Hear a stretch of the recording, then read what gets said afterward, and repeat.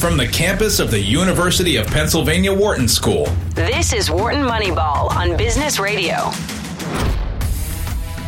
Welcome to Wharton Moneyball, a very special edition of Wharton Moneyball. We're going virtual as we have been for the last 6 months. We've got the whole crew here as we usually do these days. Eric Bradlow's here, Shane Jensen's here, Adi Weiner, and this is Cade Massey.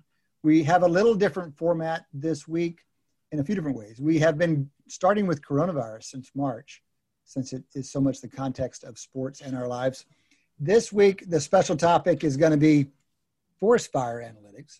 We're going to spend some time in the second half of the show talking with some guys who worry a great deal about what they call Moneyball for fire, which seems pretty relevant to us these days, and we thought we'd dig into that in the second half. So that's going to stand in for our coronavirus conversation. In the first half, we're going to do our usual talk about sports, but we're doing it with a live audience. We're delighted to have members of Penn Athletics, our Tate McKenzie Society, joining us online on our Zoom call today. They are our audience, and they have provided some questions for us we'll pick up in the second half. So first half of the show, first quarter of the show, that is, we're going to talk current events in the sports world. Second quarter, a mailbag of sorts, a mailbag from the R. Tate McKenzie Society at Penn Athletics, and then we'll drop into some forest fire athletics in the second half of the show. Gentlemen, with that introduction, I'm very interested with all that we have bouncing around, all the different sports culminating here this fall. What has caught your eye in the world of sports?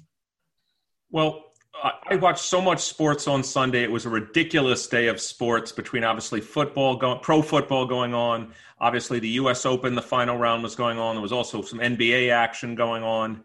I think the thing that caught my eye is, people have always wondered, how much advantage do you get from hitting the golf ball really far? And I think we found that out on Sunday. Bryson DeChambeau, I think everybody knows, he's a guy that put on 40 pounds of muscle so he could drive the ball basically 40 to 50 yards farther. This shows you where analytics has to work, because the old pundits were like, well, that might work at a wide open course, but that's never working at the U.S. Open with the hard rough. And his comment is, I'm probably not going to hit the ball that straight anyway. I might as well be 120 yards from the green in the rough than 170 yards from the green in the rough. So I'm going to blast the driver on every hole, hit it as far and close to the hole as I can. And that's what he did. He hit the least number of fairways of any U.S. Open champion. Yeah. At Winged Foot, which is a notoriously hard course, he was the only golfer that ended up under par. He was -6. The next closest was even par. And it was just a miraculous show of power. And we even had the analysts, the experts on the show saying, boy, the analytics people are going to have fun with this one. And maybe he's changed. Even we had the golfers also saying this may change fundamentally how they think about playing golf. Eric, it was great that you got to see all the sports. I have to say that I saw nothing at being Rosh Hashanah, so I feel terrible that I missed it. But I ask you a question. We posed this issue about golf, about power golf, and historically we argue that that's not necessarily a good strategy because it comes with too many costs. So the way I pose it is, one is arguing from a sample size of one, something that's generalizable? Is it something about Bryson DeChambeau that's unique, or is it something about analytics, a training analytics, something about use of computers, data analysis that has made it possible to merge the incredible power with the technique and the accuracy that's needed to win major golf tournaments? Yeah, so you bring up a great point, which is the sample size of one, which is, as far as we know, this is the only major tournament Bryson DeChambeau will ever win. All we know, but we don't know. He's won one now. We do know, we have a little bit more data. Let's just keep going up in N. We know that he's played, I think it's 5 tournaments since the return of golf, and he's ended up, I think, in the top 10 in, I think, 4 out of the 5. So he was commenting he's building towards it. But here's what we also know, and this is what he claims, DeChambeau claimed in his interviews he does. He's not the only one that has ever, let's go John Daly. Let's go Rory McIlroy. There's data from every round of golf that's played. There's data that says, based on your distance to the hole, what's your likelihood of scoring getting a given birdie, and he can do the math, and so can his helpers, and say, you'd be better off hitting it 370 in the rough, possibly even than 300 in the fairway. You'd rather have 120 with a wedge in your hand than 200 from the middle of the fairway with a 5-iron. And it's not just about him. We have that data from all kinds of players. Let me just add that it is helpful to be that strong in the rough as well. I mean, one of the difficulties with rough, like they usually have the U.S. Open, is just the strength to get down and through the ball. And he is no question advantaged in that part of the game as well. Yeah, I mean, I guess I was Katie. That your clarification actually answers part of my question. I was going to have two questions about DeChambeau specifically. Is he better in the rough than most players, and is he less accurate? Because, I mean, again, this sort of advantage that the argument that you're kind of making is that perhaps the adding this extra distance is not so bad for somebody like DeChambeau specifically, because perhaps it doesn't degrade his accuracy. Are there golfers out there where it would more? One of the things they will say, they say about, they give him a lot of credit for being a grinder. He's one of these guys who's on the driving range all the time. Like Vijay Singh, when he was at the top of his game, people talked about just what a grinder he was. And so he's definitely working. He's working, and what he's working on is being more accurate because he has the strength. But it's a fair question. I mean, Daly was not known as being an especially accurate guy, and he got through, and he did it at some wide open courses. So the stunning thing, I think, to the golf world is that DeChambeau came in here and did this at Winged Foot, which is not one of these supposedly wide open golf courses. What's going to happen when he gets to Augusta in November? What's going to happen when the British turns around, the Open turns around at St. Andrews again? I mean, it's just going to – everyone's just blown away by him playing a different game. And I think what we talked about – you remember I told you this, that Adi and I remember we were talking about it on the air. Like – you would be better off hitting like an 11-footer, like 8 feet versus 11 feet has this much change in probability of making a putt. Remember, we talked about how massive an effect it is. Like, you'd rather take the 50th golfer in the world at 8 feet than the best golfer in the world at 11 feet. Like, it's that much difference in terms of the make percentage. Well, we're going to start collecting the data, Adi, just like the one you're asking for. Again, you're right. I'm not conditioning on the additional strength that DeChambeau has, but just looking at every golfer, which is better, 120 in the rough or 170 in the middle of the fairway, and we can find that out. Just to add, unfortunately, ShotLink data, which is the source for this, has just become offline. They no longer give it out to researchers gratis. So is that right? Yeah, is that right? Yeah, that was just confirmed. That's disappointing. They'll probably still sell it. They'll sell it, indeed, yes. So tell me, guys, I'm curious how you react to DeChambeau's game. I mean, it's turning me, I always make fun of Adi for being such an old man when it comes to baseball. DeChambeau is turning me into an old man for golf. I mean, he has a swing that's hard to love. It's just not the fluid, elegant golf swing that we've been told is the perfect golf swing. It's kind of the opposite of that. And you watch him play, and it's not this graceful, natural thing. It's this super engineered thing. And I'm not proud of this. I'm confessing to you my reaction to his game. Did you see the golf swing of the guy that came in second, Matthew Wolff? Yeah. I've got a better golf swing than him. His golf swing is terrible. By the way, did you see the golf swing of the guy who's won his first 2 majors on the senior tour? His name is Jim Furyk. His golf swing, it sucks too. And so here's the thing. Last time I checked, they count the number of strokes it takes for the ball to go into the hole. And my view is I like the fact that you own your own swing. I like the fact that we're going to have 380-yard bombers going up against a guy like Louis Oosthuizen, who came in third, who hits at 260 off the tee. I think it makes golf more interesting. I do like the fact that a variety of different kind of mechanistic actions can get you sort of the same result. I mean, I also grew up watching Chichi Rodriguez. Remember that guy? His swing was like, he was like the David Ortiz of golf. He would just go up there and just try and murder the ball every time. And it looked like, it had just as big of a chance of flying off to like the extreme left or right than it would. But it seemed to work for him. Mm-hmm. If I might, there's an expression, the old expression, you drive for show and putt for dough. And this guy could be hitting the ball 400 yards off the tee. He's still not going to be a consistent champion unless he can putt, particularly when he gets into the British Open and the golf courses in Scotland and Ireland. So I don't know. I don't follow him that close. I don't know how good a putter he is. but hitting the ball that kind of distance, whether it's in the rough or in the fairway, is only going to get you so far, so many times. You still have to be able to putt. That 8-foot, 11-foot analogy you gave is still what it's all about. That's one of our members from the Penn Athletics R. Tate McKenzie Society jumping in with he's short, a little short on DeChambeau. I'm with you, Mike. I like that perspective. Adi. I'm going to just respond by saying that old expression is essentially been proven fundamentally wrong by the analytics community. It's not that you have to be able to putt like a professional. I mean, let's be honest. Eric Bradler might have an awkward swing, but he's not going to. You have to be up there. But it turns out that the consistent ability to be always in the top and competitive, round after round, is actually not on the putting floor. It's getting lucky on the putting that actually allows you to win. And this is not research that I've done.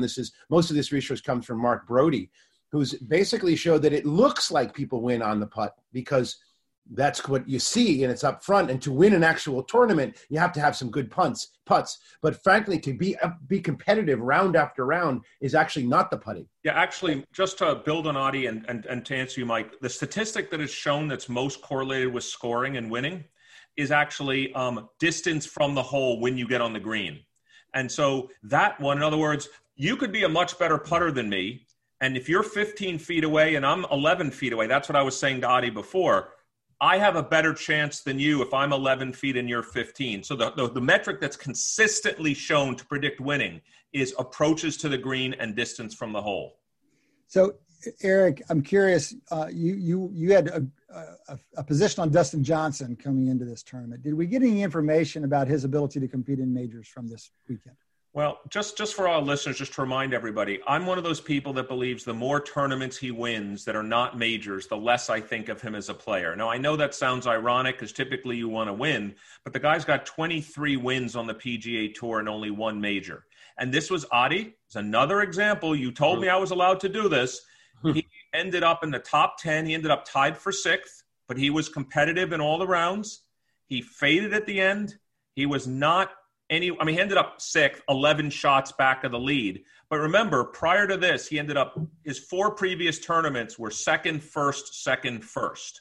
So here's, to me, another example of Dustin Johnson played well, but not well enough to win in a major. So it's my response to you coming in was, let's see if he's in the hunt. And if he fades, if he's in the hunt. I'm just not sure if it counts. I'm not sure if he wasn't really in the hunt. He was 6th, but he was pretty far back. But again, my view is he should have been in the hunt. So it's early to be talking about which teams are in the hunt in the NFL, but we're still seeing some great games go down. The NFL has not lacked for action. From this weekend, guys, what most jumped out to you? Well, I want to talk about a game that jumped out at me, but also I want to turn it over to Adi and Shane to comment on this. So I watched a game I've never seen anything like it before, which was the Cowboys-Falcons game. You have seen something like that before, Eric, I believe. No, actually, we've all seen something like that before. I'm not even talking about the Super Bowl game that I'm forgetting. I forget who won that game, but let me go, and maybe the Falcons were in it. But let's go back to the game I'm talking about this week in the present, which is the Cowboys and against the Falcons. 2 things struck me about the game, once during the game and once after. Apparently, forget that the Cowboys in an onside kick got the ball, won the game. Apparently, they were down by 15 points with less than 5 minutes to go. Teams that were in that situation were 1,875-6. In other words, the Falcons, if you just go by empirics on almost 2,000 games, had over a 300-1 advantage to win that game based on historical data. That's number one. I got another one for you kind of along that line. Teams that were score 39 points without any turnovers prior to this weekend were 440-0. Wow.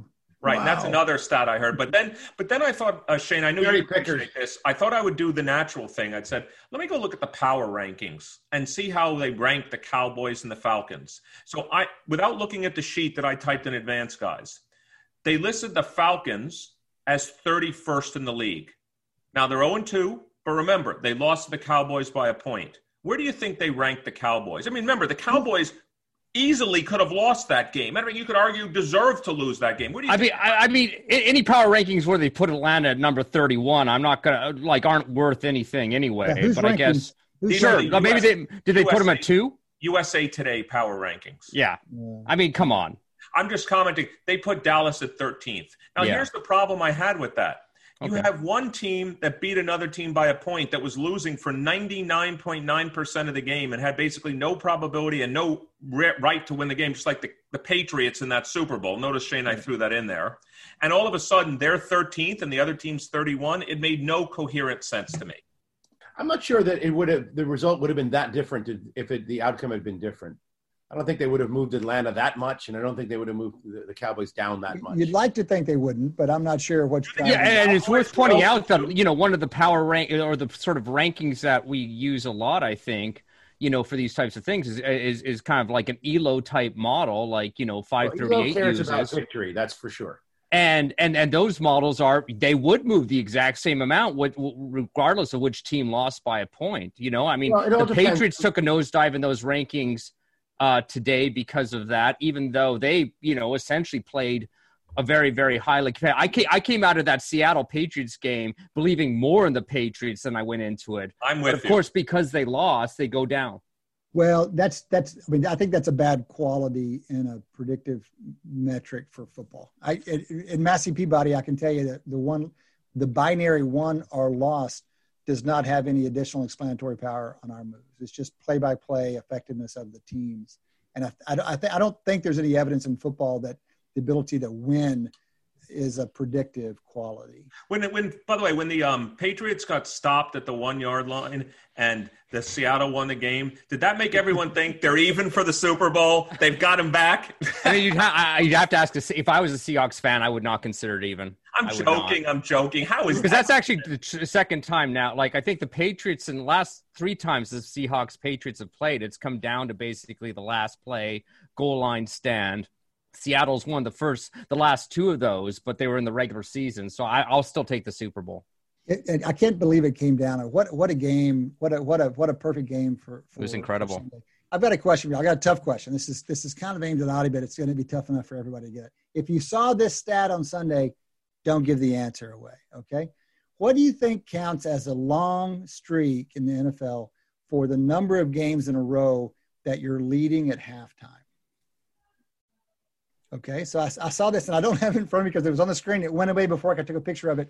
But I know what the number is that the NFL record is. I know what the current active leading team is. And I'm curious for y'all to just think this through. Like, the NFL scores as a statistical process. Okay. I know it's an Adi Weiner question. It is an Adi Weiner question. Leading at halftime or just not behind at halftime? Like, do ties? I believe it's a great question. I don't know for sure. I think it's leading at halftime. I've got a guess. Adi, you go first. The probabilist here, go first. Well, okay, so basically the rough approximation is probably a half, even though there are some teams that are better than others. But on the other hand, those go down really quickly in number. So if I just simply go with the half, then one would argue that a streak of 10 is about 1,000, would take about 1,000, 1 in 1,000 teams would do that. And so that would be, there's 30 teams a year giving it a shot at that. So you're looking at about 30 years before you get something of that nature.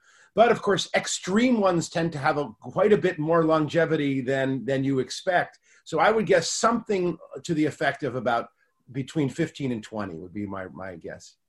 Eric? So by the way, just one clarification. When Adi said I would start with a half, he means the probability for any one game that the That was his starting place, which was a very interesting approach. Eric. I almost always agree with Professor Weiner. And this is one of those cases I would have done the exact same approximation. I would have come up, I was even thinking to myself, 30 years. But I'm going the opposite way. I think Adi's saying it's 15 to 20 games as the lead. I'm going to say it's lower. I'm going to say it's somewhere around 8 to 9. All right. Well, given I don't have 30. Well, this is the record. What the NFL record is? The all-time record. Oh, record. Probably 12. I'm going to guess the NFL record's like 20. Okay, y'all are good. I'm really pleased with your performances today. I believe the record right now is 14, and it's 100 years old. and there's two teams right up there at 100, both 100 years old. The Ravens hold the current streak, and it's 12. But the close, everybody around them did it 100 years ago. So it's a 100-year-old record that they're playing with. They're not quite to it yet. Yeah. But I was surprised at how low that number is, I suppose. Yeah, and I'm a little surprised at too. I was watching like some old Patriots playoff game. I've been doing that a lot during our pandemic times, and I remember them saying something like, the Patriots haven't been behind. Like they were playing, I think, in the AFC Championship, and they said the Patriots have not been behind at halftime in the last since week 8 or something like that. But that's a little bit different, right? Because being tied also is not being behind. So I think that is if you kind of if you changed it to how the longest streak not being behind at halftime, I bet you would be probably a few games longer. In fact, actually, tie probability at the half is probably remarkably large if you think about it. Mm-hmm. I think being tied at the half happens considerably, and that really is a chunk away from the probability of being ahead. Yep.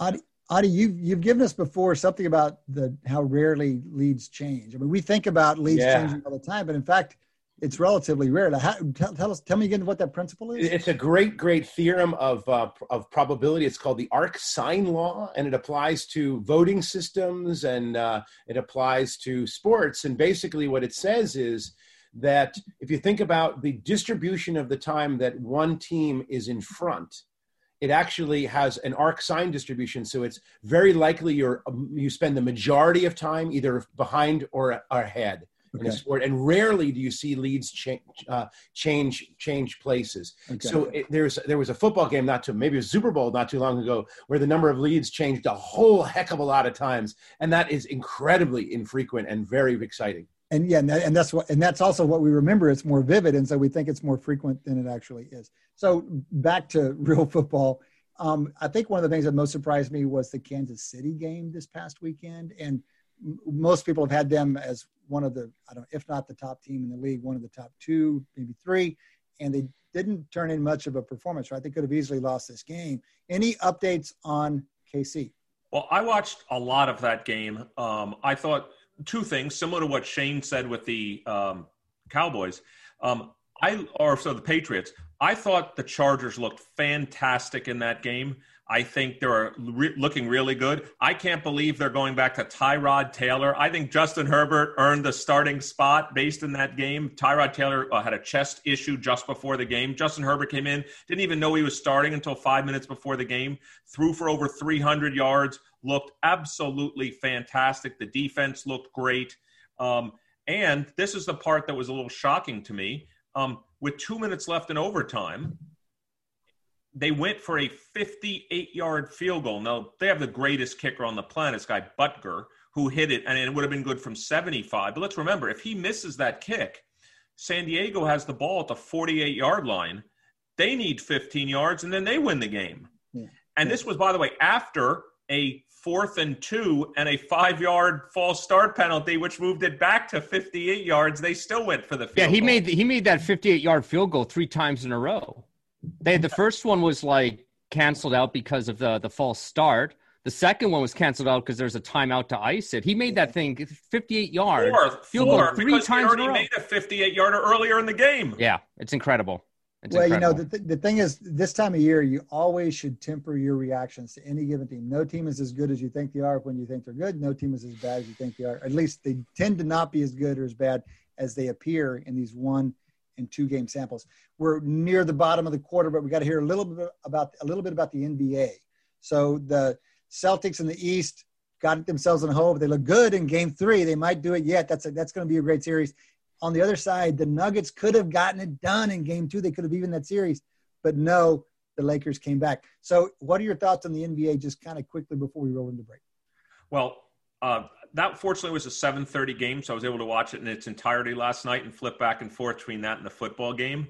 The thing that struck me about that game was how great LeBron James looked in the first half, and something happened in the second half of that game. I was talking to a bunch of people about it today. He looked tired and worn out. It almost looked like at the end of the game he didn't want the ball. He actually made 3 turnovers in the last minute of the game that almost cost the Lakers that game. All I can say is thank thank God they had Anthony Davis to bail them out. And it shows you why it's good to have two superstars. But LeBron looked all of 25 years old in the first half and all of 35 in the second half. And I actually looked at it. I looked at the data for all of the games that they've played so far in the bubble. And he's been measurably better in the first half of the games and then the second half of the games. Interesting. So are you buying? They're minus 330 right now to win the whole thing. Do you think that's... Well, they were minus 330 before the game, but no, before they won. Okay, so they might even be higher than that now. Adi, doesn't that shock you that before game 2 of that series, the Lakers were only up 1-0. Heat are up 2-1. The Lakers were minus 330 to win the title. It seems shocking to me. It's a huge advantage. Well, I mean, back in the day, like what were the kind of like, let us go back a couple years ago. What would Golden State's odds have been at around this time? Like at the start of we thought it was a walk once they got to the championship. We thought it was all about right. But we kind of still think that, right? No? I think what you're reflecting, Shane, is, this is one of those things where you say, since it's a relative system, you're saying, does this say we think the Lakers are one of the greatest teams of all time? No. Or do we think that Denver, the Heat, and the Celtics aren't that good? That's what we think. I think it's the latter. I think compared to the Lakers? Mm-hmm. Like I feel like I'm curious to see. This is one of these things where it feels like we haven't seen the West against the East in so long. And we don't really know how they're calibrated against each other. So it's going to be kind of fun to see once they finally do meet. All right, fellas, that has been the first quarter of this special edition of Wharton Moneyball. We still have 3 quarters to go. You're listening to Wharton Moneyball on Business Radio.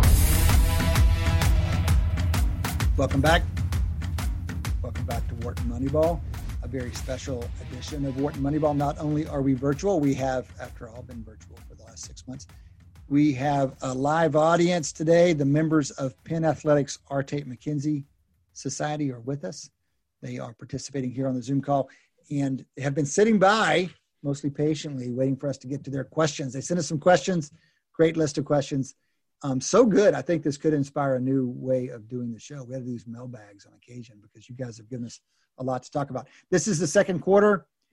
We're changing up our format a little bit this week because we've got a chance to talk to some guys about forest fire analytics. So we thought that would stand in for our usual coronavirus segment. So in the second half of the show, we're going to talk forest fire analytics.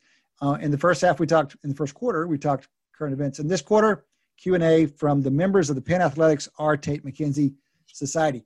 Guys, let's just dish these around a little bit.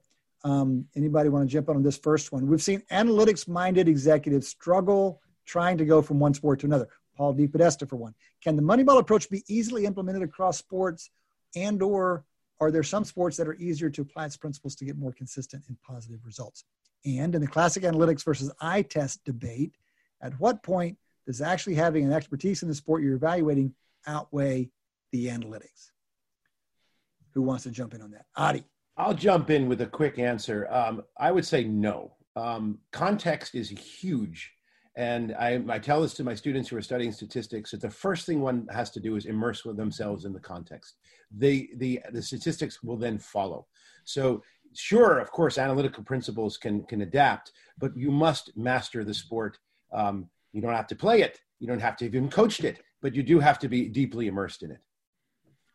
I mean, I'll just add in that I think, probably success as kind of an analyst or as a contributor to a team, probably is a little bit twofold. I mean, there's kind of having the creativity to sort of create some kind of arbitrage or some kind of opportunity, but there's also, you have to communicate it and get buy-in from the team around you. And I sort of think I think the people moving from one sport to another, there's an opportunity there to kind of transfer what has been learned in a particular sport to a new sport and perhaps be kind of on the cutting edge by doing that. So that actually is a positive.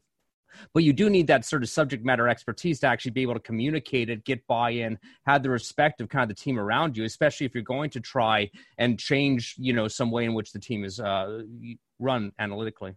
Just to build on what Shane said, which I agree with completely, if you told me your only goal was to build a highly predictive model out of sample, I could start to be swayed that some sort of AI deep learning approach could very well give you a set of predictions that could be context free, that you could possibly use that would get you a long way there. Now, I'm not saying that that's going to tell you what to do as a manager or as a club or provide you the ability to persuade people, as Shane said, but I'm starting to believe that an automated AI-driven model ain't going to do too bad.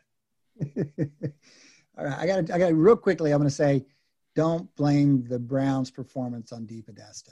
He's got some baggage over there. That owner has not exactly been a model of decision-making. So that's my one defense of DePodesta. The other observation is that Billy Beane was recently announced as a part owner of a Dutch soccer team. He's been working with those guys as an advisor for a while, and now he's part owner, and they're doing pretty well in that Dutch league. So Billy Beane at least is trying to show the other possibilities. All right, number 2. He might play well. To my knowledge, Moneyball approach is very focused on players. Coaches are so important to the success of teams, especially at the collegiate level. And I wonder if you have seen an approach or have created one yourself that helps evaluate the performance of coaches in some ways. More importantly, the projected future performance of coaches. Gentlemen? So we've talked about this a few times on Wharton Moneyball. There's 2 ways we tend to think about it. One is the classic residual approach, which is you build some mathematical model for expected performance. You see observed performance, observed minus expected. What does that residual possibly due to? Well, maybe it's due to the coach. And by the way, being a marketing professor, I should say, this is what we do all the time. What's the brand value of a product? Well, I take all the objective features, I control for that. What's ever left over, I call that the brand value. The other way we've talked about it is just being a pure empiricist, which is to see when coaching changes happen. Unfortunately, they don't happen randomly. They don't happen frequently enough. But you could just be a brute form empiricist and see when those happen and try to create some measure out of that. So people do that now in recruiting. We know that when a professional football team, for example, is looking for a new head coach, they're often looking at offensive coordinators and defensive coordinators. They will look at the track record, and some teams will look at the advanced analytics of the unit that guy's been in charge of over his history as a coach. And so you're kind of giving him credit or blame for his team's performance, but that's a step in that direction.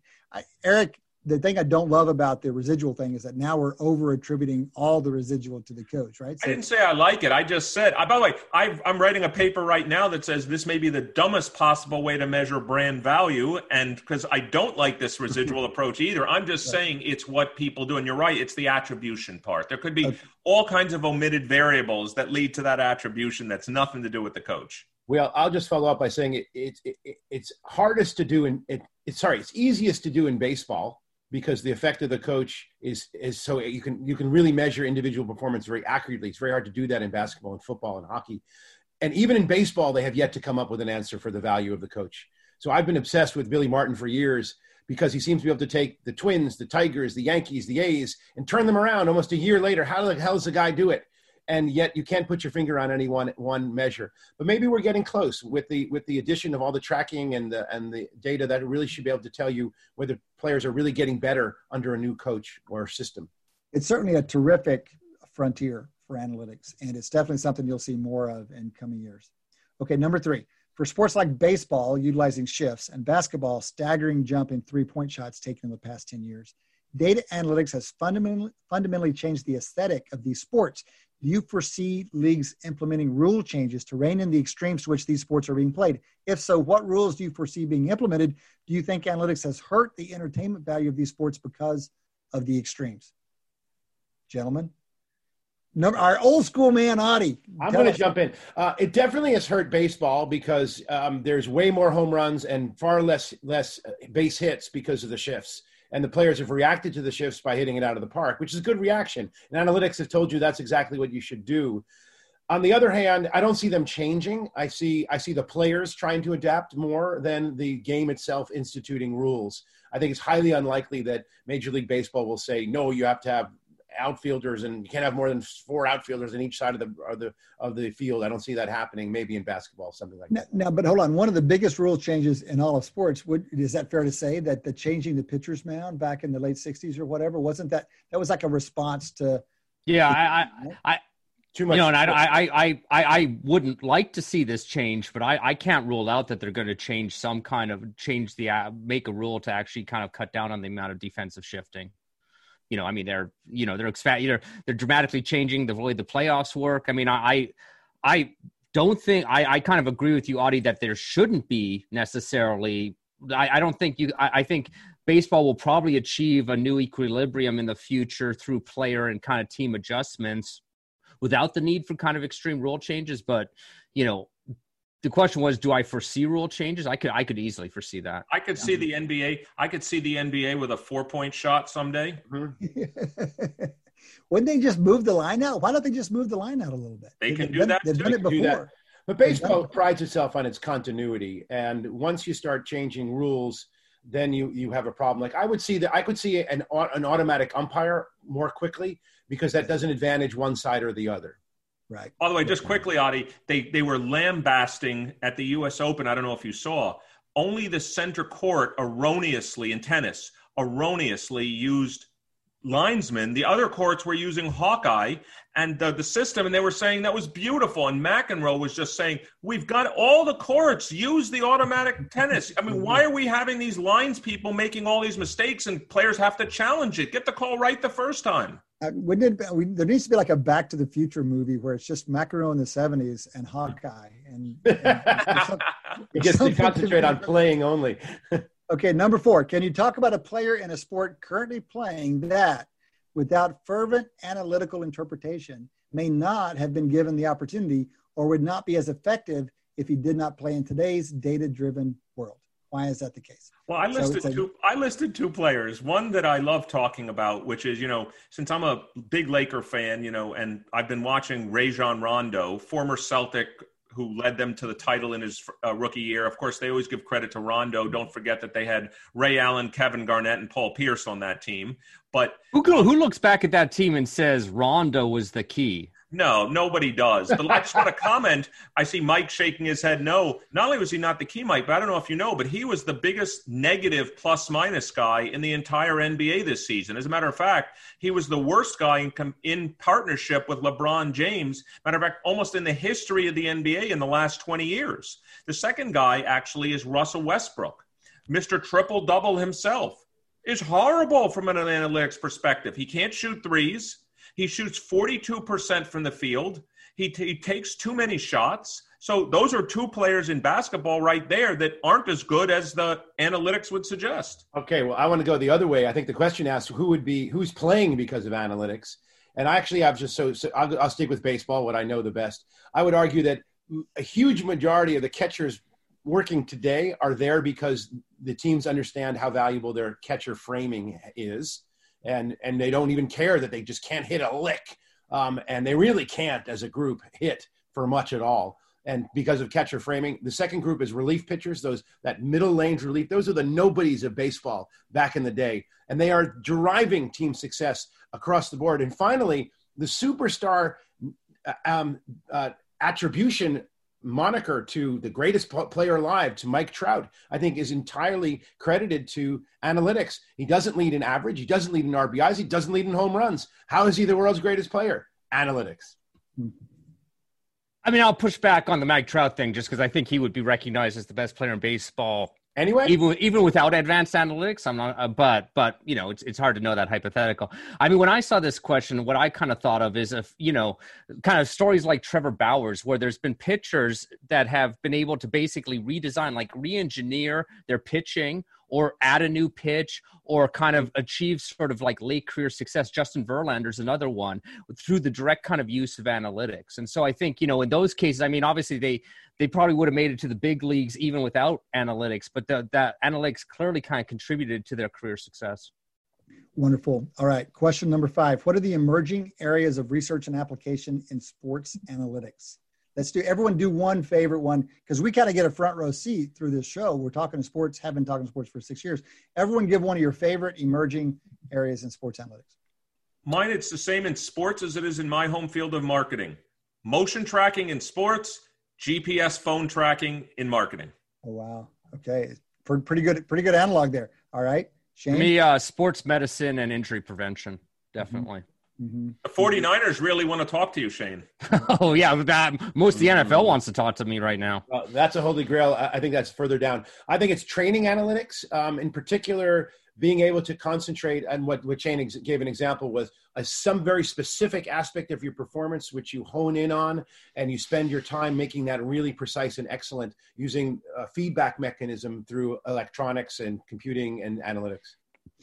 So I think these are three great, almost stock answers. I love them all. I think the two other questions that came up, one we've talked about, one we will talk about, that I think deserves some attention for the future. That's coaching analytics and the intangibles, because we're real good about measuring the physiological stuff, and that's pretty much what y'all have just named, and appropriately so.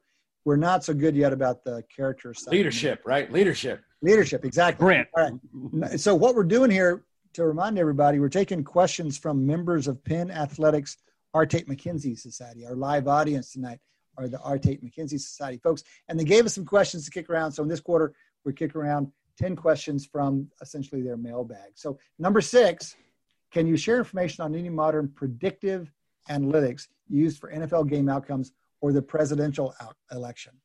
So this is straight down the middle for us, right? So we really appreciate the value of predictive analytics, and that's something we have seen the field. I think the field's done a pretty good job of moving on this in the last 5 or 6 years, moving beyond mere descriptive in-sample work to predictive out-of-sample work. And of course, I mean, we talk about ESPN's FPI as a predictive model, the home model, Massey Peabody is a predictive model. In the presidential election side, our go-to is 538, Nate Silver's site. And unless we want to go to prediction markets, where there are prediction markets who can provide some pretty good stuff as well. Eric. Yeah, so it's interesting that you mentioned that, because I've spent a lot of time studying and paying attention to recently the presidential prediction markets and the senatorial election markets. And I actually am doing a comparison between the betting markets and the 538. So the thing I was going to use about this was just 2 words, which is poll or model averaging. So what 538 does really well, if you actually dig just one level below, is they take a bunch of different, whether it's polls or forecasts, they average them. So model averaging is a good thing. Then the second thing that they do is they make an adjustment for then historical trends. So like, for example, candidate X may be leading Y by 6 points in the polls. However, given all these other variables, they do a after the fact adjustment and say, well, that 6% is really 4.8% as it manifests itself in historical data. So I think model averaging and I'll call post-model adjustment are the 2 things that I like that typifies 538. I just want to underscore the model averaging idea, because it's something that is, run of the mill now in statistics. And I think many people outside of the field would consider it surprising and maybe even blasphemous that you just average a bunch of models together. If you like your model, you spend all the time on your model, why would you just blend it with somebody else's? Like, well, turns out you can do better that way often. And the world is catching up on that. All right, number 7, how do you account for the qualitative nature of sport and the intangibles that are present in so many great athletes and teams? Woohoo, fellas. What about this one? Who's got this one? So the silence there reflects how difficult this is. I think you don't. Yeah, you don't. We don't account for it because typically I think intangibles is kind of like you've got the swath that you can predict. Mm-hmm. And then you've got luck, just kind of like what you kind of understand as random luck. And then the part in between is the intangibles, right? I'll just analogize it with one of my favorite topics, which is hotness in sports, clutch. That's one of those intangible things. You can technically should be able to measure clutchiness or hotness in sports. And we all know it exists, yet we can't measure it anyway. And we can't pin it down because it's so hard to disentangle it from the effects of just chance variation. And that's the same problem with the intangibles too. We all know it exists. We know there are players that have them, but we can't disentangle its effect versus all those other random fluctuations, which really have no cause. That's why we call them random. Well, I've always appreciated that about what you say, Adi. You're a hardcore statistician, but you're not saying this stuff doesn't exist. It's just that we have a real hard time measuring. Let me ask one other related issue. Second order interactions, third order interactions, like 2-way interactions, three-way interactions. I would put them in the same bucket as momentum and intangibles. Mostly models don't worry about them, and we don't do a great job capturing them. By definition, they're less important, but that's not to say they don't exist. And in fact, my working hypothesis would be that among the best teams in the world, sometimes those 2-way interactions, 3-way interactions are what separates you. If you're all equally skilled and you're at the frontier of ability, teams that actually work well together versus teams that are more independently working, then they're going to have an advantage. Okay, I got a rise out of everybody. Let's go with Shane first. Well, I'll just sort of say, like, kind of following up on kind of Audie's framing of it is that I think that's right. I mean, I think that there are these kind of interactions that happen. It's just that the ones that, are kind of obviously sort of discernible, that are measurable, are rare enough that, they're kind of almost idiosyncratic, right? Yeah. I mean, you'd like, we can all look back and say, yeah, that Belichick-Brady pairing, there was something to that that probably, won't be replicated with either one separately. But is that at all prognostic to the next kind of version of that down the line? Let me put a probabilistic sort of gloss on that. If you ask yourself which is harder to find, a super rare but large effect, like the Belichick-Brady combination, or the very common small effect, they're equally difficult. Very hard to tease out a very common rare effect as it is a super rare but large effect. Yeah, I was just going to reflect back on, I remember one of my funniest moments was, again, when I was doing some work for the Eagles and they asked me build a player evaluation model. And I said, okay, I'll do my best, whatever. And then they said, build us a model for the optimal team and the interactions between players. And I said, you and everybody else, that'd be great. I'll just go do that now. That's a 22 players on the field at a sport, which is really some time before we have optimality on that one. All right, guys, down to 3 questions. Let's see if we can catch these before the end of the quarter. Number 8, what human capital, hardware, and software does a college program like Penn need to make full use of sports analytics in recruiting, player development, and game preparation? That's a very relevant question. I'm curious what these guys are going to say. I'm going to sort of jump in, if you don't mind, Cade. I'm running right now the Wharton Sports Analytics and Business Initiative, and one of our groups is really trying to deal with Penn athletics. And we've been talking to some of the teams, and we have bodies of students, and we're interested in getting some of the coaches to really buy in. And I think that's one of the areas we really like to get some development. They all know what they want to do, but they haven't quite gotten there to that point of saying, we want to use this. Mm-hmm. Mm-hmm. Mm-hmm. Yeah, I was just going to comment that I agree with you, Audie. I think WASABI, which is the acronym for the Wharton Sports Analytics Business Initiative, I think is the right thing, because we have undergraduate students mainly that have data science skills. They have data collection skills. They learn how to build predictive models, and they just love applying it to sports. And so I'm like you. I'm hoping that it's not only a big attraction for Penn, but it's the perfect training ground for students that not only want to help Penn, but also work in these industries going forward. I think it's what you're doing with undergraduates, my son being one of them, is extraordinarily unique. Well, I will say that that's my answer across universities, not just at Penn. The answer is take advantage of the human capital that's on campus and already fired up about sports. And we've seen little pockets of this happen at a number of universities. The guys who created Huddle, this is one of the great sports analytics companies out there. Those started out as just guys at the University of Nebraska helping the football team. I know the guys, to the extent that University of Texas has an analytics department for their baseball program. It started out as a student, and now, probably 2/3 of that group is students. And so they're ready to go. Technology is so cheap and easy these days, and you've got vendors who want to sell into programs like most universities have. The key is the manpower, and it's all over the campus. Programs need to take advantage of having that manpower around them. All right, number 9, outside of the book Moneyball, can you provide literature and research articles that would be helpful in developing a deeper understanding on analytics in sports? This is another one of these where we could probably all just pick a favorite. What recommendation would you make to this crowd, but also to listeners in general, on good sports analytics introductions or to get deeper on it? So I'll actually recommend the sequel to Moneyball, which is called The Only Rule Is It Has to Work. And it's about a bunch of analysts from Baseball Prospectus. I forget it with Ben Lindbergh, and they went and bought. Essentially, they didn't buy it, but they were handed a minor league team to kind of control. And they learned that sports analytics is as much about management as it is about statistics. It's a great good fun story, and a humbling one which is also helpful. Shane? I'll just sort of point out, I mean, what I thought of was less like a kind of a book reference, but I think, people should be aware of just the amount of kind of like sort of like on the blogosphere, the amount of kind of cool research that's going on at like Pro Football Focus or Fangraphs or any of these other like Baseball Prospectus, which Audie mentioned. I mean, you don't have to necessarily wait for it to get distilled down into a book. There's a lot of stuff kind of out there on a daily basis.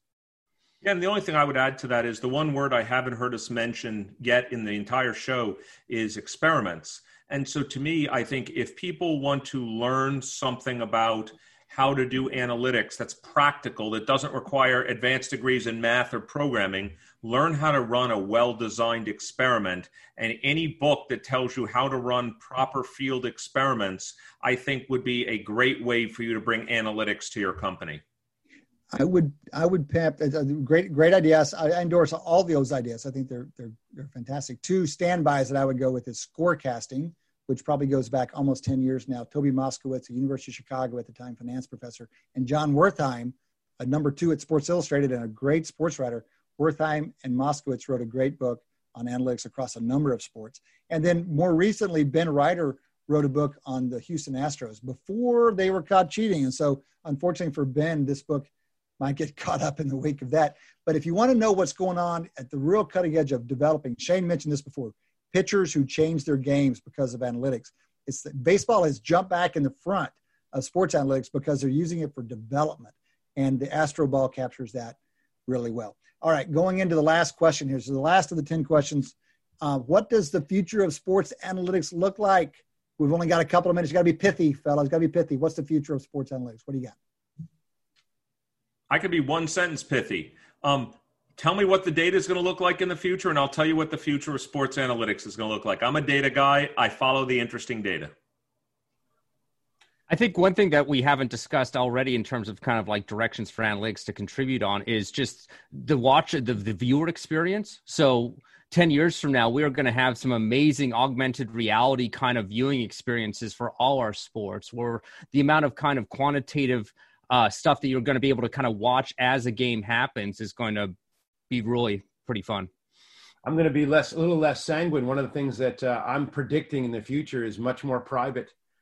So much of the great sports analytics has been done within public data. I think the next generation is private, proprietary. The golfers hire their experts. Everyone has their own. The teams go in-house with this high-end data, and that we end up standing on the back edges and having less interesting stuff to contribute because we don't have that frontline data. It's an unfortunate future. We'd have to buy it, and we'll have to figure that out.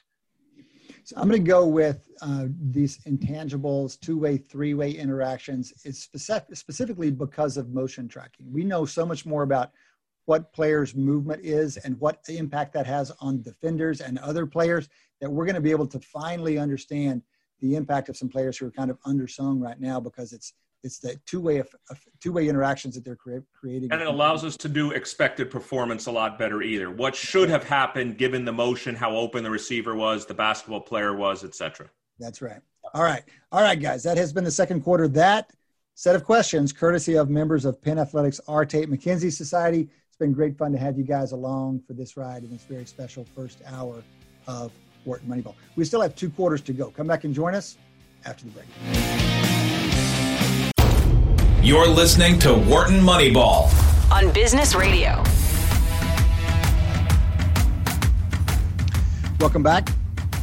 Welcome back to Wharton Moneyball. Rolling into the third quarter of a very special show. We are virtual as we have been since March. We just had an hour live session with a very special University of Pennsylvania group. And in this half hour, really maybe the next hour, we're going to spend some time with some guys doing analytics in a very different corner of the world. They work on fire analytics. And with all of what's going on in the American West, we thought it would be interesting to find out how analytics are being used in these forest fire efforts. This is Cade Massey hosting. I've got 2 of my 3 colleagues here with us. Eric Bradlow is here. Shane Jensen is here. And we are delighted to welcome to the show Matt Thompson and Kit O'Connor. Good afternoon, gentlemen. How are you? Doing well. Thanks for having us, Cade. Delighted to have you. Appreciate you taking the time. It's always a little bit of a challenge when we have more than one. We're not professional interviewers, so we're not quite as slick with it as some, but we'll try to kind of point things here and there. But please feel free to jump in. Before we get going, let's find out a little bit about who you are and why it is that we grabbed you to talk about fire fighting analytics. Matt, can you tell us what your position is and what your role is in the Forestry Service? Yeah, I am what's called the Research Forester, and I work in the Human Dimensions program at the Rocky Mountain Research Station, which is one of multiple research stations that is employed by the USDA Forest Service. Our group within the Human Dimensions program, we call ourselves the Wildfire Risk Management Science Team. And it really brings together an interdisciplinary group of engineers, economists, ecologists, other backgrounds, and collectively we try and address a lot of questions that are really at the intersection of the challenges that are facing not only the agency but society today around the growing complexities of wildfire, transitioning from what we used to call fire seasons into the fire years. And our acute focus is really how we can support safer and more effective response to wildfire incidents. Okay, great. That's Matt Thompson coming to us from Fort Collins, Colorado. And then Kit O'Connor, can you tell us a little bit about where you are and what you do there? Yeah, my name is Kit O'Connor. I'm a research ecologist out here in Missoula. I'm with the same group that Matt talked about. So I'm with Rocky Mountain Research Station, Human Dimensions Program. I'm actually nestled here in Missoula next to the Fire Lab, which is one of the more famous locations where a lot of the fire research comes out of. And as Matt kind of mentioned, what our real push is to take a lot of that science that can come out of a place like the Fire Lab and then apply it directly for managers to use. So we're kind of more where the rubber hits the road in terms of taking that science and translating it into something that can actually be used on a fire during an incident or during that pre-season planning time period. Got it.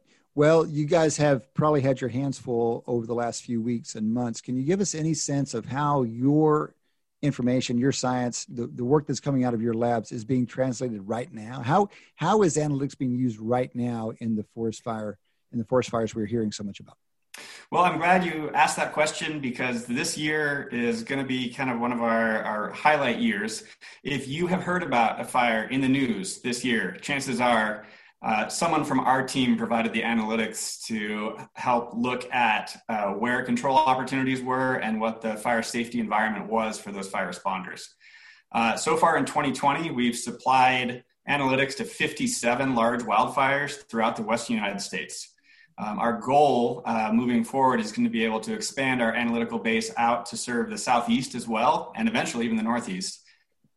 But we are really working westwide at the moment. So let me ask you guys, how do you measure, in marketing or in business, we might call it the counterfactual, you might call it the ROI. How do you measure, had we not done analytics for fire, this is what would have happened instead of what happened. And therefore everyone says, oh, thank you, Matt and Kit, for all the work you're doing because you've saved this many lives, this many hours, this many acres or something. How do you think about that? Well, I'll let Kit answer specific to the analytics. I would say that writ large, the counterfactual problem is endemic in fire. There are so many interventions that we put in place, and then the question is, what would have happened, for example, had we not gone and implemented mechanical treatment or prescribed fire? In a lot of cases, people use simulation modeling to get at the counterfactual, which of course carries some uncertainties. Here, what we're actually looking at is the counterfactual of the decision, if you will, which is to say, how might their strategies and tactics have differed if they did not have this menu of available analytics at their disposal, which, like Kit said, get at things like where can you be more effective and where can you be safer? And, as a partial answer to that question, we have invested in a third-party review where we're interviewing the consumers and end users of these analytics to at least begin to understand how it informed their decision-making. What are the analytics at all? It's fascinating for us to hear. We've provided the analytics on 57 large fires this year. What are you even talking about? Yeah, that's a great. Just to follow up, kind of. Yeah, I guess because you could talk about sort of is mostly it about occurrence or size of fires? When you say, for example, something like, oh, this is a bad fire, a year for fires, what kind of, I guess, outcomes are you in particular looking at? Or maybe just to translate it to sports, since we're a sports show, when you're a baseball fan, you look at the back or see a game, you see the box score. What are the metrics? What does the box score look like for fires? I want to roll it back real quickly to unpack there. Yes. I want to roll it back originally to Eric's first question of kind of the metrics of how do we know that what we're doing actually matters. And I actually do want to bring in a sports analogy, and that, 120 years of recorded sports or professional sports globally didn't necessarily rely on sports statistics for people to win and lose games, right? And that absolutely applies to fire. Firefighting professionals are going to do their jobs to the best of their ability at all times. That's what they do, the professional fire responders.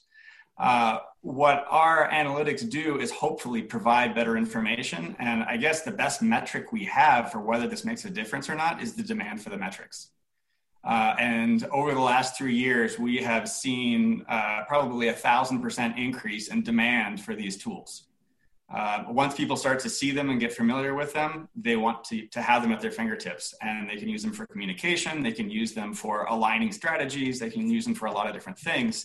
But we can't directly measure what the outcomes of that additional information are. Let's leave it at that. Super interesting and a reasonable metric, though I have to say by that metric, football analytics suck right now because nobody's using them. The coaches just won't take them up.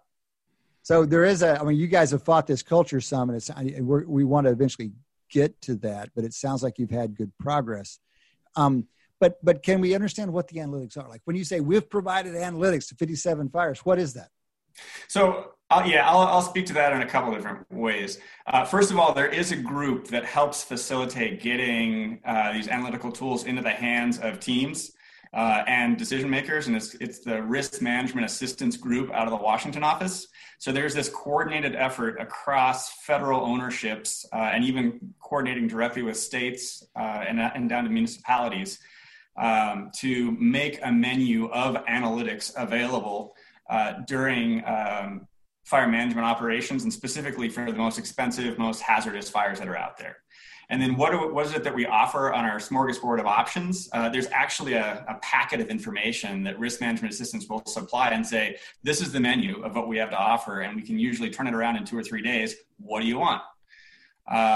Some of the tools that our group supplies specifically are something called the Suppression Difficulty Index, or SDI for short, and everyone hates acronyms, so but we'll keep it as just SDI. Suppression difficulty is basically a metric of fire responder effort necessary to do something about a fire, or necessary to contain a fire. And one of the main things that it tries to address is fire responder safety.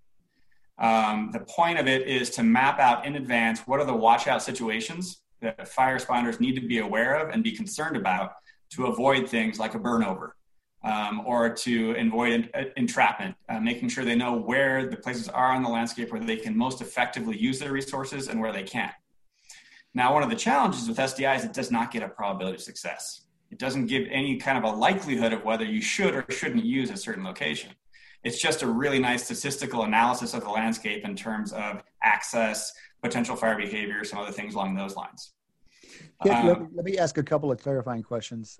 So one, most of us aren't familiar with the exercise. So the literature seems to be very interested in fire control. So can you maybe tell us a little bit about the decisions that these guys are making? It sounds like they're having to choose where to take their stands. Exactly. Outside of that's the way it feels. And so, okay, so that's one of the key decisions.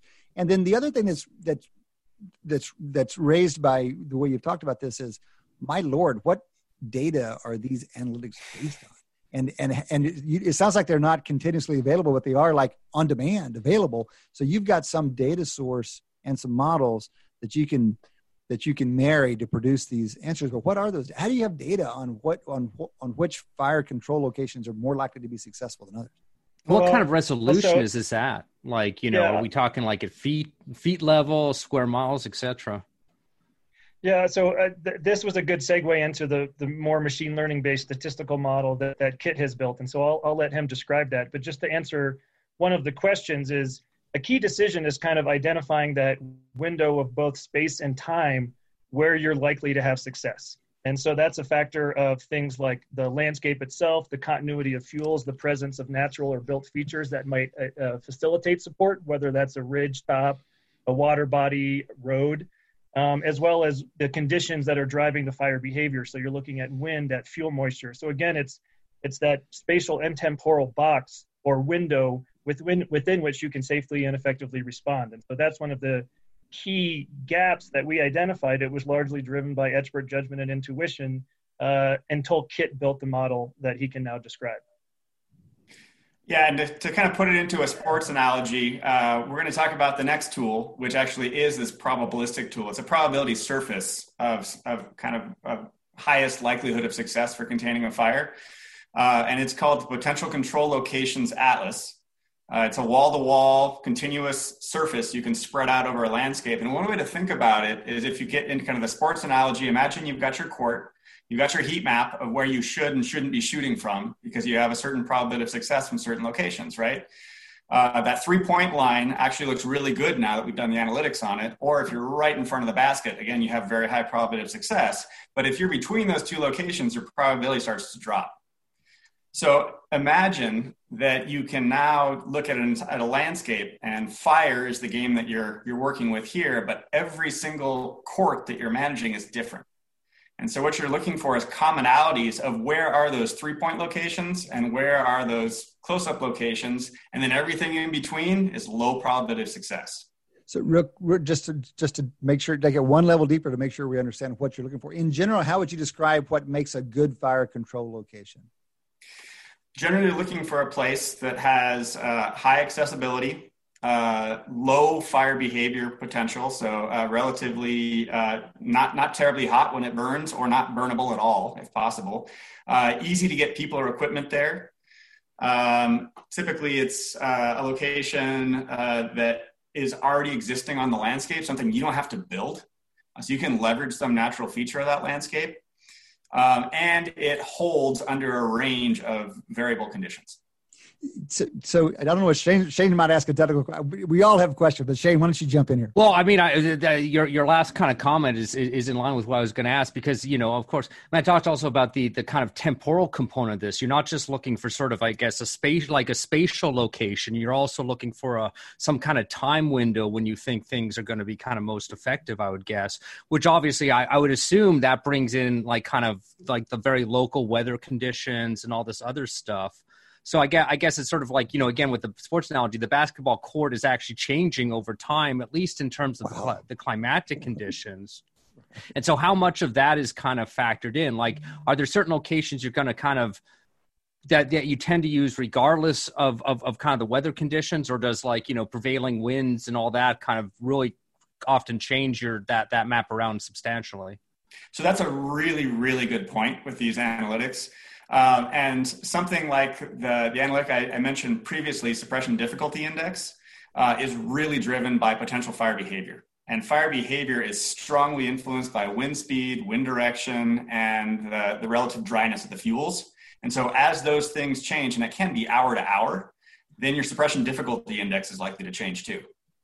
Now, the difference with that other tool I'm talking about, this Atlas of Potential Control Locations, the best locations on the landscape are going to be the best locations under whatever conditions there are. They might not be useful under certain conditions, but they're not going to, there's not new opportunities that are going to emerge under more extreme conditions, for example. Mm-hmm. And so that is actually one of the things we're looking at kind of as the next step. Right now, we're kind of holding the climate envelope constant, basically saying we're planning for a specific fire weather, wind condition. And basically saying this is your best shot under these conditions. If you're outside of these conditions, use your expert judgment to adjust. Mm-hmm. Yeah, and just to back up real quick, just to provide some of that kind of data background, the nuts and bolts of the model, it's actually trained on historical perimeters. So these are spatial polygons, and Kit analyzes thousands of perimeter features. And on the basis of their relation to things like fuel topography, distance to road, distance to valley bottom, suppression difficulty index even, it's able to train itself onto what that probability surface looks like. So it is very data-driven. How do you have data on thousands of past fires? I mean, how do you know what a perimeter is doing? Are you guys just able to map and follow the evolution of a fire perimeter continuously? Is that the data that you're working with, historical fires that have been mapped? So we're using kind of space and time substitution methods. We have, in the United States, we're really fortunate to have surprisingly good data on fire perimeters, where a fire burned to and then stopped, basically. And we've got about 20 to 25 years of high resolution. When I say high resolution, I'm talking about 30 meter pixel size. So about 90 feet by 90 feet is the smallest spatial unit that you can look at. And we use satellites for that information. We also use infrared imagery. And then basically every fire that's burned in North America over the last 20 to 25 years, we have that level of resolution of information. Got it. That's some good data. I mean, we don't often have that much archival data to work with, to kind of get started with. Often we have the problem of we want to do analytics, but we have to first collect the data. You're sitting on top of some great data. So I'm sure there's other data you need, but that's a good starting place. We are talking to Matt Thompson, research forester, and Kit O'Connor, fire ecologist, both active in firefighting in general, but especially in the American West. We've had so much trouble this year. They're telling us a little bit about analytics, the analytics of firefighting. Eric wants to jump in here. Yeah, so Matt, can I have more of a philosophical question, but it builds on Kit's question of 3 is greater than 2. Like in basketball, I know why a 3 is better than 2 because I can compute the effective scoring rate of a 3 versus a 2. You guys have such a multidimensional outcome. Like, let me just name a few, and I apologize if I miss any. Saving firefighters' lives, saving other human lives, saving the forest, saving homes. You know, I could name a 10-dimensional, 50-dimensional vector of things. How do you give a decision support tool when a lot of these times these dimensions may be at odds with each other? How do you think about that? Well, that's a really good question. And it kind of dovetails into the third analytic, if you will, that I think Kit was building towards, right? So we typically view these as a package of 3. So again, there's the suppression difficulty getting at firefighter safety. There's the potential control atlas, which is built from machine learning, and that gets at potential control opportunities. And the third is a quantitative risk assessment. So those are things that typically operate through kind of a combination of Monte Carlo style simulation, geospatial mapping, and workshops that identify stakeholders and local managers' values at risk. So typically in these risk assessments, we're trying to compare these apples and oranges things like human communities, critical infrastructure, wildlife habitat, timber resources, recreation resources. It kind of runs the gamut. But insofar as you can have these risk assessments done in advance that quantify things in what we call expected net value change or conditional net value change, it kind of uses some kind of multi-attribute utility theory aspects to lump that all into a singular sum. It could be monetized. We haven't taken that step. But what you're able to then do is in pre-season planning, identify where on the landscape you're most concerned about fire damages, where you may actually see some ecological benefit from fire. By having that surface, in addition to where can we and can't we have likely control, where can we or shouldn't we be sending firefighters to engage the fire, you can kind of have a more robust picture. Because really, these are all, as you say, they're multidimensional, but they're really complex risk trade-offs. And so we're trying to balance that risk to the landscape and the community with the risk that we're willing to accept in terms of where do we send firefighters and for what reason. And that latter question, where do we send fire responders and for what reason to do what, is really the kind of, we think is the next step in fire analytics. It's, yeah, we can show, the shot percentages just in terms of, how large fires are likely to be or how many of them we can contain. But we're not yet to the point of knowing that Steve Nash shoots 60% from this location on the floor, but that drops to 55% when there's a defender over 6 foot hurting him, right? We're trying to get to that level of detail. It sounds like it feels like that would be a higher bar to hit because it takes some of the decision control away from the guys in the field. It's one thing to give them tools to say, this is better information on what you're doing. Notice I said decision support tool, Cade. Yeah, well, exactly. So, I mean, look, all of this stuff is rife with politics and cultural change, but we want to hear a little bit more about how the tools have been received and how you've navigated that, and any tips you've picked up along the way, because this is a battle that we fight on a lot of different fronts. Yeah, so, I'll start and then I'll let Kit kind of chime in because he's much closer to the kind of delivery for this fire season. One thing is we are not purporting to be delivering prescriptive analytics in any near term. We're really focused on predictive to identify where might your opportunities be. And then what we're really trying to do a better job of is descriptive analytics, not in terms of describing the phenomenon of fire itself, but describing the phenomenon of our response to fire itself. What type of resources are we using, where, when, and why? And that's been one of the big data gaps. But in terms of how we've been socializing this, it was the Moneyball analogy itself that was kind of helped us move forward by leaps and bounds. I had been using the phrase evidence-based management. I had been using the phrase data-driven decision-making with operational folks, and you could just kind of, see the eyes glaze over.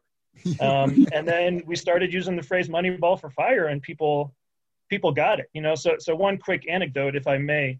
We have been working, towards the field to get this in the hand of operators. We've also been using this to convey upward oversight agencies and the rest, like how the agency is moving towards that data-driven approach. And I showed, the heat map showing the Houston Rockets and how they kind of revolutionized, the shot location, and they shoot from the baseline three. And then I compared that to a graph that showed the general kind of NBA season average, and how basically what Houston did was removed the mid-range jumper, which was, classically considered kind of an inefficient shot. And then I showed a heat map that Kit had created of the potential control location surface, and overlaid on top of that where air tankers had been doing retardant drops.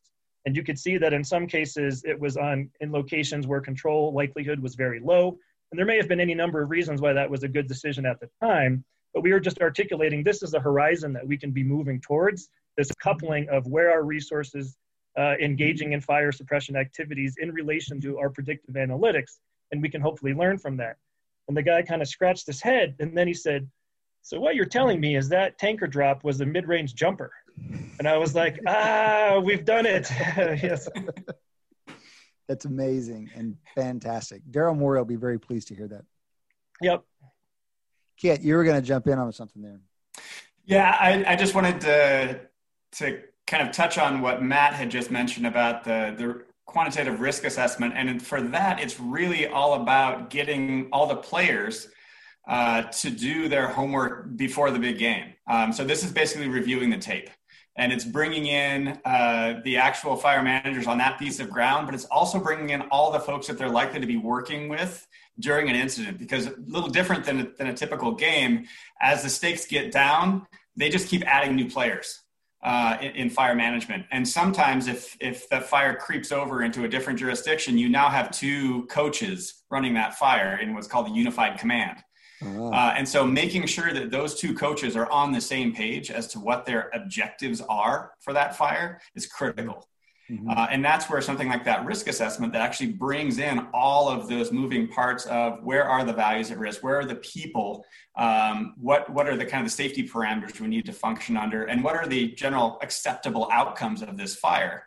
If you can get alignment on that, and especially in the preseason, before the fire is actually burning on the landscape, then you can get really good close coordination, and you can avoid a lot of hurt feelings during fire.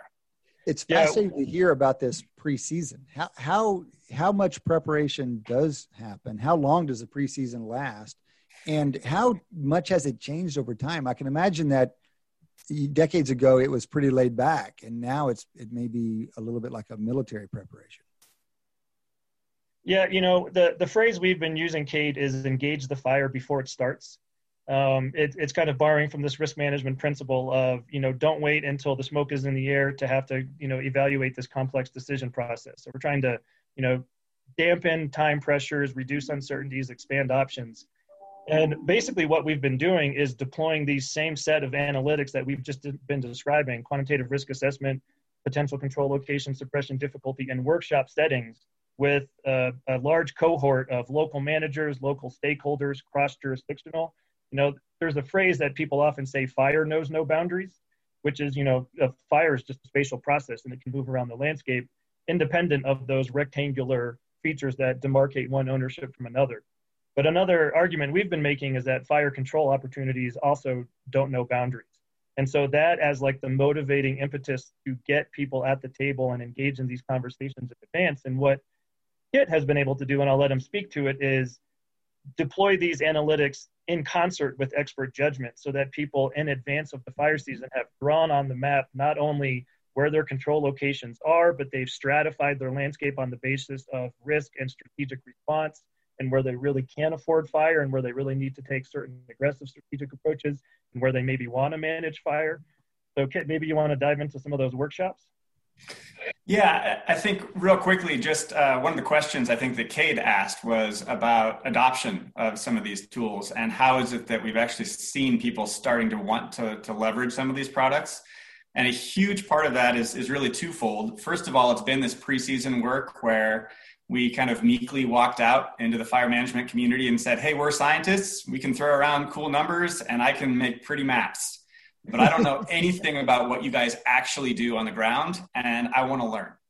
Yep. And so we walked out and started working directly with fire managers and got a sense of what their world looks like and what are the challenges they're up against. And then we did our best to put together models that try to get at some of that. Mm-hmm. The way they do it in firefighting is and much like with professional sports, it's any given situation, a professional firefighter or an athlete has this kind of slide deck of how close does this situation resemble something I've been in before, and how did I get out of it, and how did I get the response I wanted? Right. And that's exactly what fire responders have been doing for 100 years. And so typically it's the old dog firefighter they talk about that has the most experience that you go to first, because they have the best slide deck when it comes to one of these tough conversations or tough situations. And so what we've been basically doing is trying to build a model that incorporates all of that knowledge at some level, at least assimilates as much of it possibly can, so that every single fire responder on that fire has access to the old dog's knowledge. Mm-hmm. And it's at their fingertips. Mm-hmm. And so we kind of built the models that way, and we made a lot of mistakes early on. And I was very kind of hat in hand when we made a mistake. I went back and we tried to figure out how to make it better. And then one of the things we've been really lucky about during fire season is every time we deliver something, we ask for feedback. Mm-hmm. And the negative feedback is the most constructive for us, because it tells us that we need to change something. When somebody tells us it looks good enough, that's not helpful. But if there's something wrong with it, then we jump back in and we try and make it better. It makes a lot of sense. And that hat in hand thing is something that every analyst has had an experience with, and is helpful, I think, for us to be humble. I think the more you run your models against the real world, the more humble you get about your models. And it's not just us trying to convince the real world to use them, but us learning from the real world about how to improve them. Guys, let's step away for a break. We've been talking with Matt Thompson and Kit O'Connor, both with the Forestry Service, the Human Dimensions program, about firefighting analytics. We still have one. You're listening to Wharton Moneyball on Business Radio. Welcome back. Welcome back to Wharton Moneyball, a very special edition. We're virtual. This is Cade Massey hosting with my buddies and colleagues and longtime Wharton Moneyball collaborators, Eric Bradlow and Shane Jensen. Adi Weiner can't join us today. He'll be back, of course. We are in the middle of the last hour. We're spending this hour talking to a couple of fellows from the Forestry Service who work in fire analytics. They coined a term, Moneyball for Fire, and they've been telling us a little bit about what that means and where analytics play out in the world of forest fires. Gentlemen, by the way, those gentlemen, Matt Thompson, research forester out of Fort Collins, and Kit O'Connor, fire ecologist out of Missoula. Gentlemen, we came to you, we were thinking about you because of all that's going on in the American West this year. Obviously, there's a lot of debate and controversy about what's going on and why it's going on. Even a layperson can't avoid seeing how much worse things seem now than they have been. And we don't get into politics in this show. And one of the reasons we like data and science is that we can go at the evidence and skip the politics. What does the evidence tell us about why these things are worse? They seem worse these days, and they're certainly worse this year. How much of it do we think from the evidence is coming from climate change, or at least weather conditions? How much of it is coming from management decisions that have been made or not made over recent decades? What does the data tell us about these things? So, Cade, that's a really good question, and there's no simple answer. First of all, it so much depends on what system you're talking about. If we're talking about the forests of, say, the West, where we've seen so much fire this year, and in fact, we're at like 5 years in a row now where we've been breaking records in terms of fire size and area burned at certain times. And so it does come down to a legacy of lack of fire on a lot of the landscape. We were actually very good at putting out really small, relatively easy to jump on fires for 50 or 60 years at least. And part of that legacy of putting out all those small fires under moderate conditions is that we end up saving a lot of fuel for the worst possible conditions. Oh, interesting. Okay. And so that is one of the things that we've been seeing is because we now have, in a lot of systems, not everywhere, but in a lot of systems, a fuel loading that is 3, 4, 5 times higher than what you would have expected in a naturally occurring fire adapted system. Okay, hold on. Don't go too fast, quick. Don't go too quick past that. 3, 4, or 5 times the amount of material that you would expect in a natural system. Those are phenomenal differences. Good Lord. Okay. Well, and that's one of the challenges, and this is one of those things that's documented through historical photography. If we look at, say, the American West in the early 1900s, or going back even into the middle of the 19th century, when it was primarily a Native American-dominated landscape, they used a lot of fire, but there were also a lot of naturally occurring fires, and there was no Forest Service. There was no fire prevention mechanism out there. And actually, ranchers used a lot of fire at that time. And so if you look at a lot of those systems, if you look at the forested systems in places like Glacier or at Yellowstone, or where people were taking these historical photographs, and then you compare that to today, those systems are completely transformed. The density of trees, the density of burnable material in those landscapes can be tenfold or more higher now because of this legacy of what we call fire exclusion. And it's not purely the effectiveness of our firefighting acumen. It also has to do with the legacy of things like grazing, other land uses that were incompatible with fire. When you remove all the grasses from a landscape, it doesn't burn easily. And so when you had lots and lots of livestock in the landscape, that got rid of fire also. Now, that wasn't sustainable because that was eroding soils and causing other problems.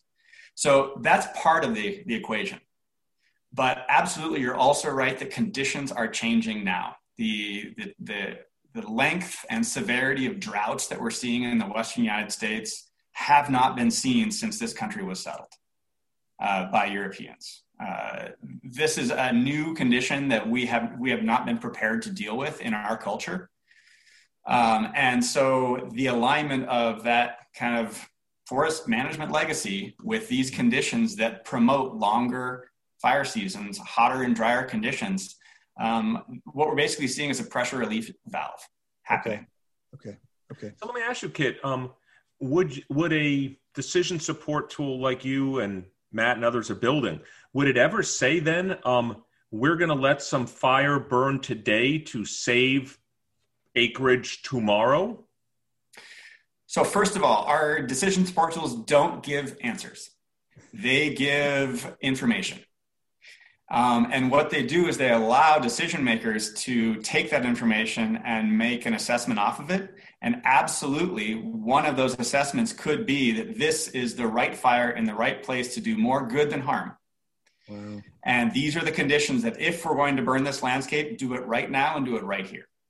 Wow. So that is one of the huge advances, and it's something that the national agencies here in the U.S. and actually internationally, a lot of fire managing agencies have been trying to identify what's the right time and the right place for that fire that's actually going to reduce future risk, and it's actually going to restore that system and give us a better condition than if it hadn't burned. So you're not playing just this season. You're playing a multi-season game, essentially. You're building a strategy to optimize the performance over many seasons. That's absolutely. Awesome. Matt, I'm sorry. Matt Thompson, just interrupted you. Yeah, there's one kind of systems thinking idea that people refer to as the fire paradox, which gets at what Kit just was referring to, where the more successful we are today at fire exclusion, that leads to the accumulation of fuel such that future fires can burn more hot and intense.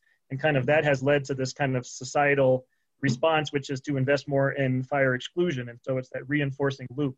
And so that is in part creating the conditions we see today, but you put on top of that the changes in climate leading to what we're now calling, as I said earlier, the fire year as opposed to the fire season. And it's this confluence of factors that make those decisions even more challenging. So, fire management agencies now refer to the new normal, which is this climate influenced and legacy influenced, where now fires look radically different than they did even decades ago. And that creates this almost cognitive dissonance, if you will, which is that, as Kit said, people still refer to their slide decks. It's experiential knowledge, and I rely on matching what I've seen in the past with how I'm going to move going forwards. But what happens when I don't have any slides in my slide deck that align with what I'm seeing? And that's where we think is another inroad for these analytics. Well, it's interesting you say that, because I was thinking about the challenge that presents for analytics. The same challenge exists for analytics modeling. Extrapolation beyond the range of the data is something that we face, as well as, kind of expert knowledge. Yeah. Super interesting. So both the expert and the modeler are trying to do this. Kit, can you tell us about what it's like to try to model when the data you have historically didn't have the fuel? You just said it's 3, 4, or 5 times natural fuel, and you didn't have the dryness or the temperatures in those historical data. So I actually wanted to touch on that and some of the failures that we've had with our analytics, specifically addressing that no analog condition. Mm-hmm. And so thinking about the way our analytics are working right now, one of the lucky things we have is that we only have 20 years of good data. So we can't go back to when conditions were dramatically different, at least in terms of fuel loading. We are certainly seeing changes in fuel moistures and the relative dryness for fires to be able to burn. And one way to accommodate that is to not look at normal fire conditions, only start making your cutoffs more extreme. And so we actually use percentiles to talk about fire weather. And one of the things we look at is kind of 90th percentile fire weather conditions. That's when you would expect fires to be able to burn, for fuel to be able to carry fire, but typically it's not extreme conditions. And those are conditions where you still could potentially address that fire and stop it if you had to. When you move out of that 90th percentile range, you're in 95th percentile or above. Now you start to get into these more extreme conditions. And what we're seeing is the frequency of those more extreme conditions happening more frequently. Mm-hmm. And so one way to get at that from a modeling perspective is to basically cherry pick those bad conditions from the past and carry them forward as what we're going to be expecting in the future. And that's something that climate modelers do all the time. It's something that would be something we'd like to try working on with fire management, but it's nascent. We're not there yet. Okay. Maybe one other question relates. Didn't Kitten say earlier that you were located physically near some fire lab? Can't you just run a bunch of stuff in the fire lab? Like we do this lab stuff all the time and then take it out in the field, learn about the model, Great question. Great question. Can't you do that?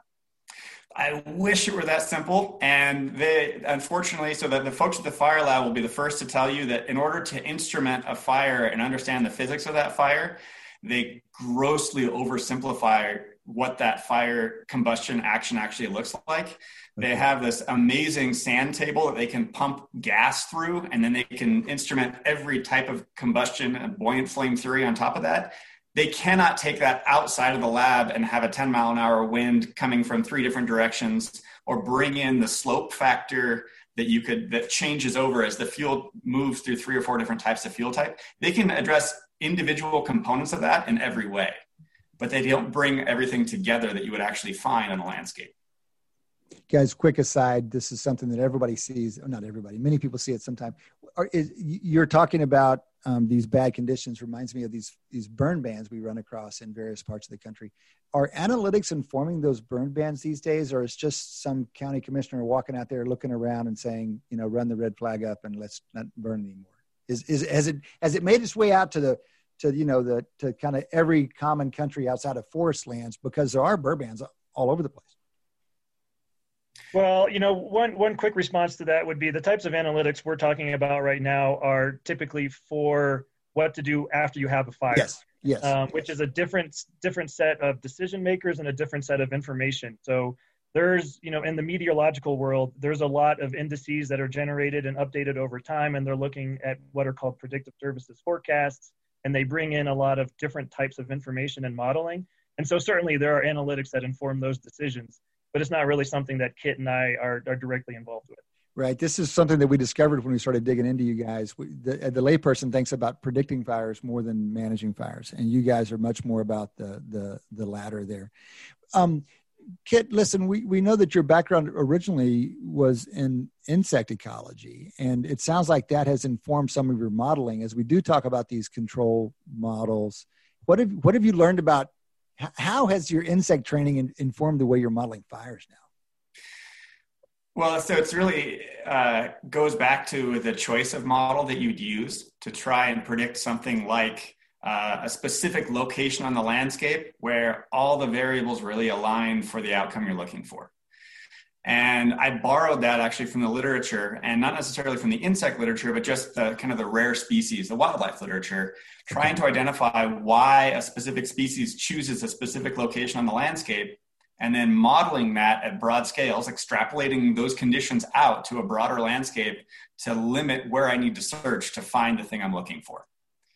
And using that general framework of knowledge, I started thinking about, well, what are the variables that actually control fire? What are the locations on the landscape that are associated? What are the conditions on the landscape that are associated with fire, where fires tend to stop? Yeah. Whether that's because they were able to get suppression resources in front of them, or because it got hung up because of some natural condition that just occurs on the landscape. And that's another thing that I picked up from my fire ecology background, actually during my dissertation work, was rebuilding a deep time reconstruction of fire in a specific location. Over 400 years, you start to see patterns of fire behavior, where under a certain set of conditions, fires tend to burn a certain location or not. And then once they cross a threshold, they move into kind of the next location they could burn onto. Okay. And you start to see these patterns on landscape. So one of my thoughts was, well, that's like a fire control habitat. So if we could model a fire control habitat and then identify those thresholds, ideally, where fire is likely to move past that or not, that would give us, it basically mean our fire responders would be able to leverage the natural tendency of that landscape and not have to build those locations from scratch. Mm-hmm. Mm-hmm. Makes a ton of sense. We're talking to Kit O'Connor and Matt Thompson. They both work for the Forestry Service. Matt Thompson's out of Fort Collins. He's a research forester. Kit O'Connor is out of Missoula. He's a fire ecologist. I'd also be interested in hearing, about kind of like, I mean, you made some reference to sort of local, sort of like last few years being kind of record-breaking levels of fire.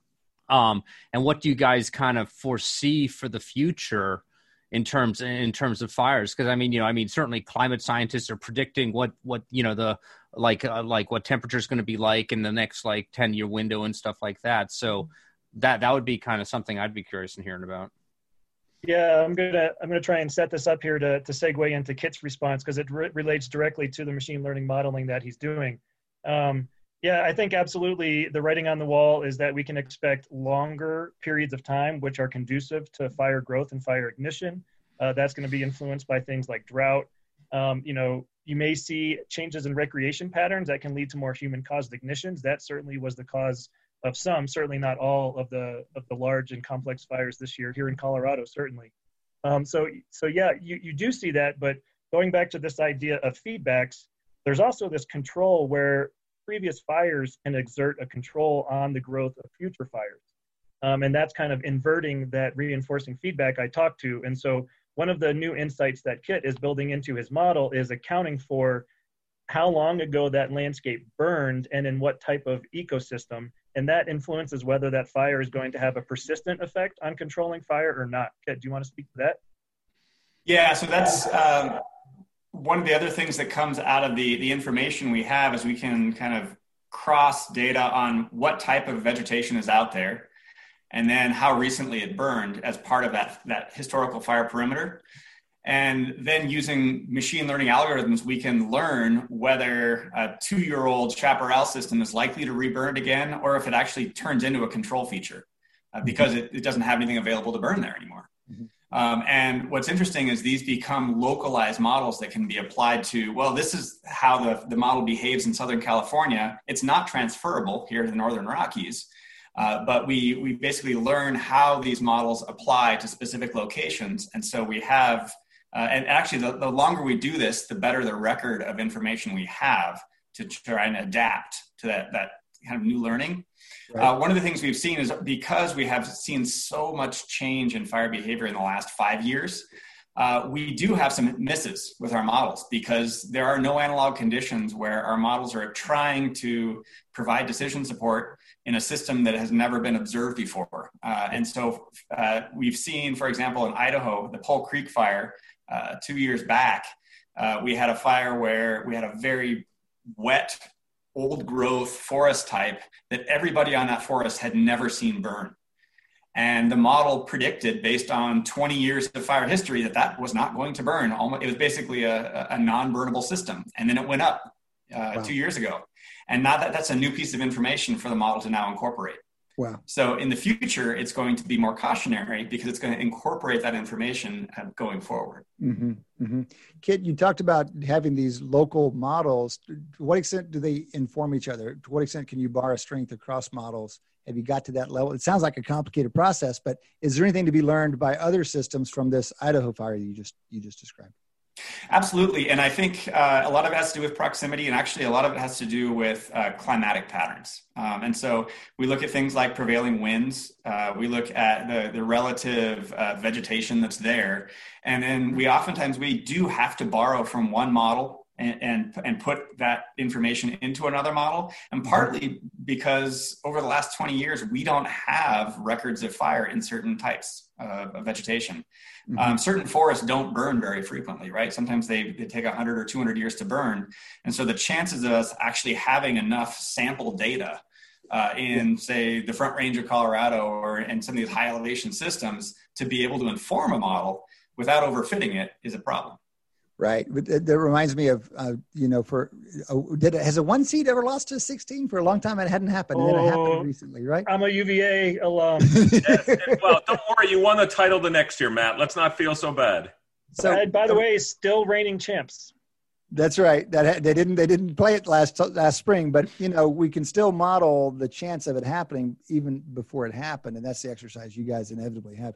Look, we've only got our last couple of minutes, but we want to know what comes next for you guys, Matt. Especially as you look around the field, what do you think the most promising margins are for you to be pushing with the forest fire analytics? Two quick things come to mind. Number one, and this was a point we tried to emphasize in our paper, we really need more descriptive analytics on just the management response component itself. There's a lot out there on the meteorology, on the fire behavior, and we're trying to really track where are people moving, why, for what reason, and with what degree of effectiveness. We've made strides, but there's a lot more that could be done there. Number two, and this goes back to the decision support aspect of it, what Kit has been able to build are actually fairly sophisticated and complex models, but they need to be translated into something simple that can be used on the ground. So one idea we're pursuing now is kind of what we're calling an atlas that will, for all of those areas on your landscape where you've pre-identified the potential control locations, done the risk assessment that says what are the potential consequences of fire, we're putting those basically in PDF booklets that can be stored on a mobile device, that can be printed out. So it's in the hands of the person who was responding to the fire in real time. So, some of the deliverables that Kit are going to the incident management team at that high strategic level. We also want that same information to go all up and down the chain of command. Mm-hmm. Mm-hmm. Mm-hmm. Kit, any last words from you on as you look forward, where you want, what margin you want to push on that you think would be most productive for analytics and forest fires? So I think the biggest thing that we're still missing is some of that dynamic condition that happens on a fire. When conditions change dramatically in a period of hours or a day or two, we're not capturing that well. Mm-hmm. And I think there's a whole frontier of information that we could be capturing from streams of hourly weather data, actually tracking that fire progression through time. So if we have an individual incident and we pick up those fire perimeters every 6 hours, we get an update on where that fire is now and what are the conditions associated with that burning front. If we could start to take those streams of data, that could potentially dramatically improve our ability to predict what's likely to hold and what's not, and to develop those thresholds of when it's time to stand back and get out of the way of this fire, versus where you really have an opportunity to rush in and catch it where you need to. Mm-hmm, mm-hmm. Maybe that gives us one last analog to the sports world. It sounds a little bit like you're looking for motion tracking, where you can get much more continuous information on what's going on out there, and then eventually be able to intercede and make decisions based on it. Gentlemen, can't thank you enough for spending time with us. Appreciate the powers that be giving you permission to do so. Really wish you the best with the work that you're doing. And I hope we can stay in touch with it. It's great to see the progress you're making and the learnings that you're getting. And there are so many analogs. But thanks again for the time. Kit O'Connor, Matt Thompson, appreciate it.